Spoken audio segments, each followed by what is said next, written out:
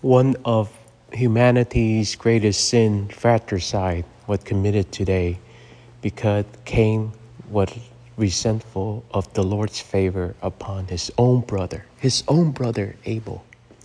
So many times in our lives too, when we look for outer signs of God's blessings toward others, that we become envious and that lead us toward ill will and hatred and evil action harbored against someone else.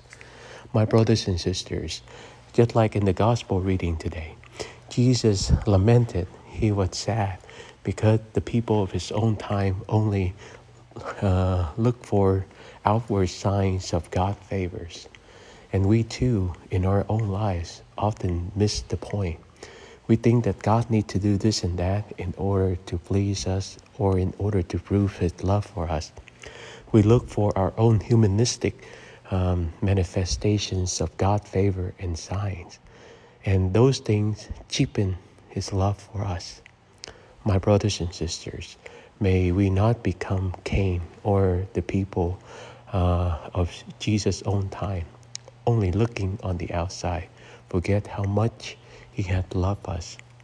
May we not be driven by resentment, anger, hatred, and all of the humanistic sins to kill other people first in our thoughts, in our thinking, and in our way of life, but to love them into being and leading them toward him, toward a greater love for him.